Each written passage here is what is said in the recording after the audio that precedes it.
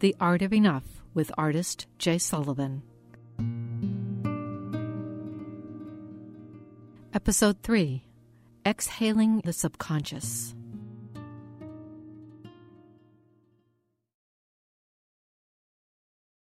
The man climbed over the mountain, the man climbed over the mountain, the man climbed over the mountain. And what do you think he saw? Bum, bum, bum, bum, bum, bum, bum. Welcome to The Art of Enough, a podcast series that can help you understand the causes of not feeling enough and provide some guidance on how psychology, neuroscience, and creative process can help you transcend this and other problematic emotions. Hi, I'm artist Jay Sullivan. In the first podcast, we explored how my adult feelings of not being enough started in childhood. I explained that when I was a young child, my father had a series of bipolar episodes that forced him to leave the house. The 5-year-old me thought it was my fault, and it caused me to adopt a pattern of behavior that I naively thought would keep it from happening again. Namely, my drive to be better, to do more, to be perfect, to climb the highest mountains. In Podcast 2, I explained how I became aware of the childhood experiences and emotions that became the focus of The Art of Enough. I detailed 3 techniques that I used, meditation, psychotherapy, and art making, to help me gain access to the subconscious and understand how these childhood experiences were impacting my adult emotions and behaviors. In this podcast, I will detail another technique for accessing the subconscious and the wealth of memories and emotions that reside there. Breathing. Yes, breathing. Proper breathing is the foundation of meditation, a tool of psychotherapy, an integral part of the performing art, and is a valuable technique for accessing the subconscious and enhancing creativity. The subconscious is an important part of my artistic and psychological practice because the conscious brain can only hold 6 or 7 pieces of information at one time, whereas your subconscious brain holds a lifetime of memories, emotions, and behaviors. Accessing the subconscious increases my self-knowledge and gives me more options for solving any given challenge, which I believe makes me more creative. Now, reaching the subconscious is difficult if you're always climbing the highest mountains. Generally, if you're obsessed with climbing the highest mountains, your life is driven by anxiety. The anxiety that comes with the fear that if you don't do more, if you're not better, if you're not perfect, something bad will happen. The good news is that proper breathing can 1, reduce our anxiety, 2, help us access the subconscious, and 3, increase our creativity. Let's start by looking at anxiety and how it works in the mind and body. The part of your brain that controls your feelings of anxiety is called the amygdala. This is the fear center of your brain, and it controls your fight or flight response. It produces anxiety when it's activated. It's a good thing we have an amygdala. It helps us sense and respond to threats. However, in many people, the amygdala is overly dominant and senses threats in situations where there really are none. This is understandable since, during cave people times, we were surrounded by constant threats to our survival. In modern times, the threats are not so pervasive, but our brain is still on the constant lookout for them, and it causes us unnecessary anxiety. This tendency is increased if we had traumatic experiences in our childhood. The prefrontal cortex is designed to moderate the amygdala. It's the rational part of our brain, analyzing different situations and determining what actions might be best in any given situation. The problem occurs when your amygdala is overly dominant and it overwhelms the prefrontal cortex. This triggers your fight or flight response and results in anxiety in your nervous system. Dr. John Arden, psychologist and author or co-author of 13 books on psychotherapy and neuroscience, spoke to me from his home outside of Santa Fe, New Mexico. He explains the relationship between your amygdala and your nervous system. You have a autonomic nervous system, or just think of it as automatic nervous system, you have two branches, and people with anxiety, generally speaking, have the activating branch on most of the time. It happens to be called the sympathetic. It's because if you're just sympathetic driven, meaning activated, in the extreme it's fight or flight, then you just see extremes. It's either I'm charged up or I'm not. So what happens if you're kind of too much on the sympathetic branch, your amygdala hijacks your prefrontal cortex. When your amygdala hijacks your prefrontal cortex, you can be in a constant state of anxiety because you lose your ability to gauge which threats are significant and which ones are not. For people in the arts, it can result in things like writer's block or stage fright. Reducing anxiety and gaining back control of the prefrontal cortex requires activating the parasympathetic or calming branch of your nervous system, which has a braking effect on anxiety. There are some tried and true techniques. Again, Dr. John Arden.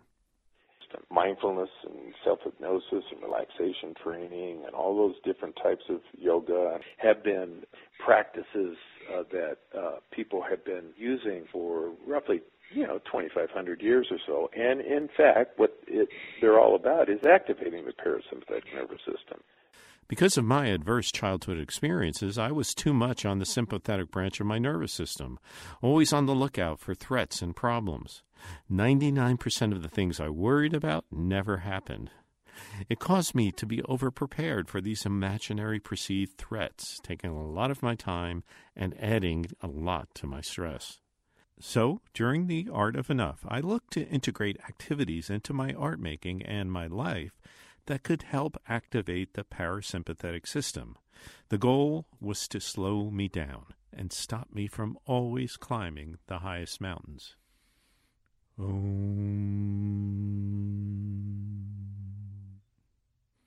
Dr. Arden mentioned yoga. Yoga is a great tool for reducing anxiety. Studies have shown that 2 one-hour yoga sessions a week have the same impact as taking anti-anxiety medications. Exercise has a similar effect. Singing is a favorite of mine. It reduces stress and boosts your immune system. Of course, in the previous podcast, we mentioned meditation. All of these activate your parasympathetic nervous system and reduce anxiety.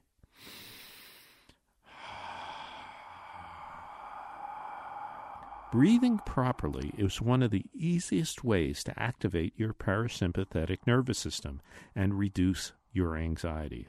I use the term breathing properly because most of us, as adults, do not breathe properly, the way the body was intended to breathe. So let's start there. Jean McClelland, New York-based teacher of voice, breathing, and the Alexander technique, explains. There's only one way the body was designed to breathe. And we do this quite well until we're maybe 2 years old. What happens is that we are socialized. We have stress and anxiety, even if it's the most minimal type, but we tend to become shallow breathers. The problem is that shallow upper chest breathing activates your sympathetic nervous system, your fight or flight system. So you get nervous, start breathing in the upper chest, and that makes you even more anxious.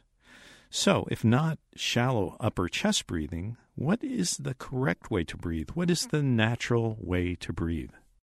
Well, you would think it was about taking in oxygen. The lungs take in oxygen and exhale carbon dioxide. You've undoubtedly, I've heard the advice, take a deep breath when you're stressed. But the taking in or inhaling is not the part to focus on. Proper breathing is all about the exhalation. It's about getting rid of the carbon dioxide using the diaphragm, so your lungs can automatically take in the oxygen. Again, Jean McClelland. The diaphragm is the breathing muscle of the body. Above the diaphragm are the heart and lungs. Below the diaphragm are the abdominal organs. We're trying to get that diaphragm to move up, to push on the lungs to get rid of carbon dioxide, so then when the body needs oxygen, a trigger is sent down for the diaphragm, telling it to contract, and it pulls oxygen into the lung. People say, they're holding their breath. What they're doing is they're stopping their exhalation. Why we take those grabbing for upper chest breathing is that there is still so much carbon dioxide left in the lung. So everything in breathing is based, the way our body works, it's based on exhalation. The exhalation is important to reducing anxiety because A, it releases the carbon dioxide, but B, it is also during the exhalation part of the breathing that the body sends a signal to the brain for the nervous system to relax. With this signal comes a reduced heart rate and lower blood pressure. One common mistake, however, is that many people assume that part of deep exhalation is putting the body in a downward slumping posture, when actually proper exhalation is an upward movement in the body. Again, Jean McClelland. We tend to cocoon. We tend naturally to pull into ourselves and down, and we start to feel anxious, and we think, yes, well, I should try to relax myself. And so we go down even more trying to, quote unquote, relax. But the very opposite is true. The reason we feel anxiety is because we go down and in, and we collapse. The diaphragm cannot move upwards, getting rid of carbon dioxide, which tenses nerves and muscles. When Jean McClelland works with her students, which range from singers to dancers to business executives, she is working to help them exhale better. And to do that, the students have to strengthen their diaphragm. The basic thing to have people remember is that exhalation is up. So you want to encourage the up. A sigh is up, it's not down. A hiss is up, it's not down. Breath for song, it's all and up. And you'll see that sometimes in great singers, their hands inadvertently move up because it's nature in the body to go up. When we strengthen our diaphragm and exhale in an upward direction, we use the full potential of the breath to activate our parasympathetic nervous system, which relaxes our bodies and our minds. But you may say, okay, that sounds great, but what does this have to do with accessing the subconscious and increasing creativity? First, let's define creativity. My definition is that creativity is the ability to see multiple options for solving any given problem, whether you're a writer, an artist, a computer programmer, or an office administrator. As we discussed earlier, the conscious mind can only hold 6 or 7 pieces of information at one time.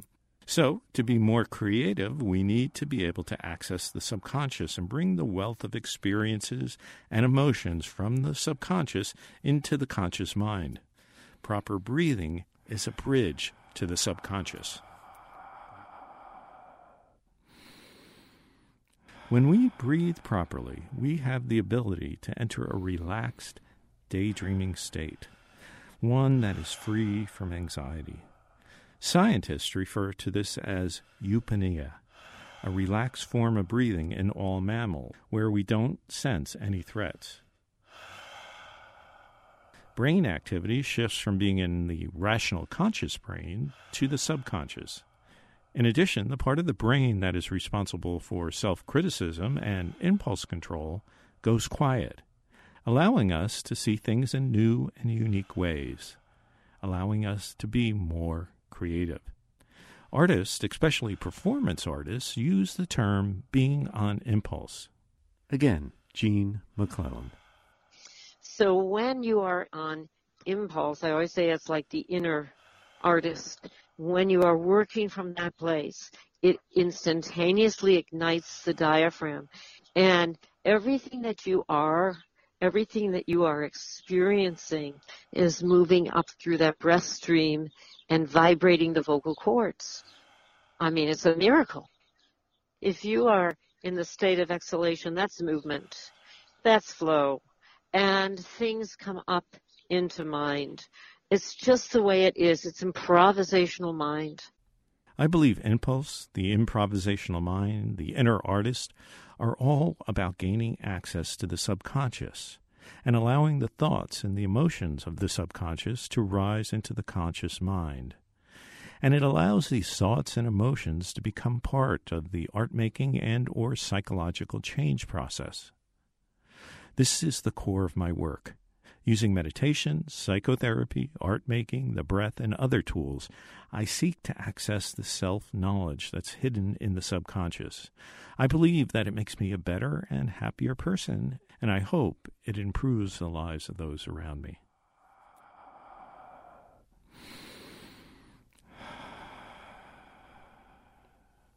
In Podcast 2, I described how my feelings of not being enough and understanding my obsession with climbing the highest mountains had risen out of my subconscious into my conscious brain over the course of many years, during meditation, psychotherapy sessions, and while creating art. This flow of childhood insights from the subconscious continued during the making of the art of enough.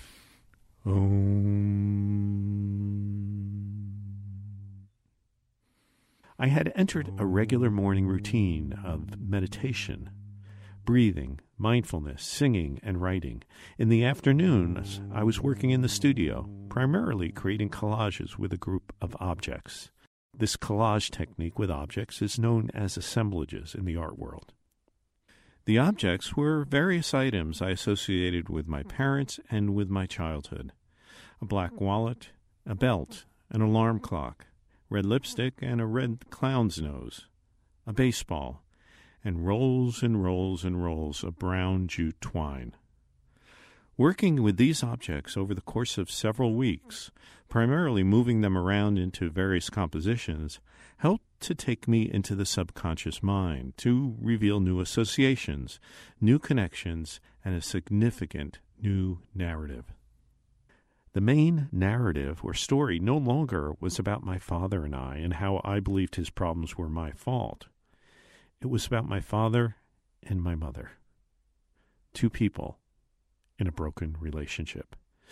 Two people forever in conflict with each other and with my father's bipolar disorder. I had never recognized this part of my childhood before, and I could see my mother's pain and suffering in the artworks. 28 years old, with 3 small children, and suddenly dealing with the chaos created by my father's bipolar disorder. I was part of the story, playing the role as Fixer, represented in the artworks as a series of companion self-portraits, my body entangled in the brown jute twine. The role of fixer is something children often inhabit in these types of situations. I can imagine the many strategies I probably employed to try to keep everyone happy. And it was a skill that paid off later in my business career. But as a small child, I didn't realize that what I was trying to do was impossible. I could never do enough to make them a happy couple again, to make us a happy family again. Humpty Dumpty sat on a wall. Humpty Dumpty had a great fall.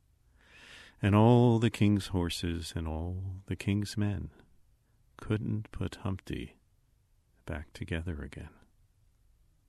The series became to be called All the King's Horses and All the King's Men, a representation of me trying to fix what was broken, of me trying to put Humpty Dumpty back together again.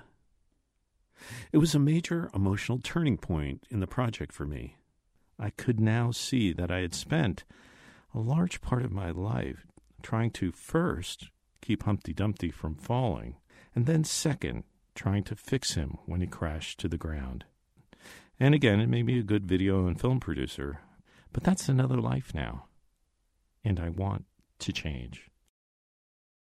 But I realized that I needed, in the future, to recognize Humpty Dumpty situations when they appeared. Those situations where I was predisposed to try to make the impossible possible. And I had to give myself an opportunity to say no, to say I have done enough. And this became one of my process guidelines. Process guidelines are simple phrases I've developed to remind me of simple insights that I've discovered while creating the art of enough. This is one. Be on the lookout for Humpty Dumpty. After completing the main body of work contained in The Art of Enough, I went through several months of trying to be aware of the Humpty Dumptys in my life and then changing my response. It was enjoyable, it was productive, and it was a stress-free time. Ultimately, I developed a series of questions that would replace my automatic urge to fix Humpty Dumpty when he appeared. Now, before I make a significant commitment, I ask these 3 questions. 1. Will I enjoy the experience? 2. Will I be effective? Number 3. How will this choice affect my relationships with the people closest to me? These 3 questions allowed me to be open to new experiences, but at the same time helped ensure that these experiences were filled with enjoyment, achievement, close relationships, and ultimately the feeling that I have done enough.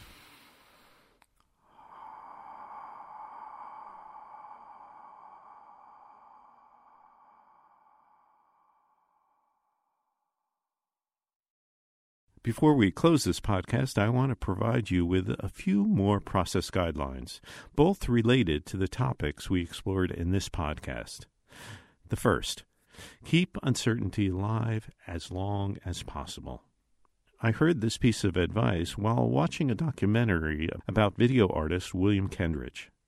He argues that once things become certain, they become hardened and inflexible. The idea of creating assemblages came to me very late in the art-making process after I had taken a collage-making workshop. I had already invested a year and a half developing various videos and photographic works. Could I really throw that all away and start again with something else? But I was working with the process guideline, keep uncertainty alive as long as possible, so I decided to take the plunge. And I'm glad I did. It helped reveal a whole new layer of my inner self, and it helped me achieve greater emotional and psychological change. 2. Experiment, experiment, experiment. This goes hand in hand with keep uncertainty alive as long as possible. I used to ruminate over a lot of different approaches in my mind before I set out on a specific direction when creating a body of work. I only started making work when I felt I had a solid idea of what I was doing artistically. During The Art of Enough, I created many different experiments, videos, video installations, photographs, collages, assemblages. I think the most important thing about this approach is that I am continually stretching myself and learning new things, but in a context that does not have major emotional risks for me. If an experiment fails, it's not the end of the world. I just start another one. Also, I've learned how not to be attached to the big goal. So if things take time and I run into a deadline, I default to a process guideline I mentioned in an earlier podcast. When feeling stressed, simplify the deliverable or change the delivery date. The man climbed over the mountain. In the first 3 podcasts of The Art of Enough, we have highlighted various aspects of an art-making and creative process that I use to understand limiting beliefs and emotions. In the next podcast, I'm going to take a look at 2 other areas for transcending these limiting beliefs and emotions. Making tea with the demons, or in psychological terms, desensitizing myself to the emotional power of limiting beliefs and emotions. And then second, we'll look at how to create new beliefs that are far more empowering than the old ones.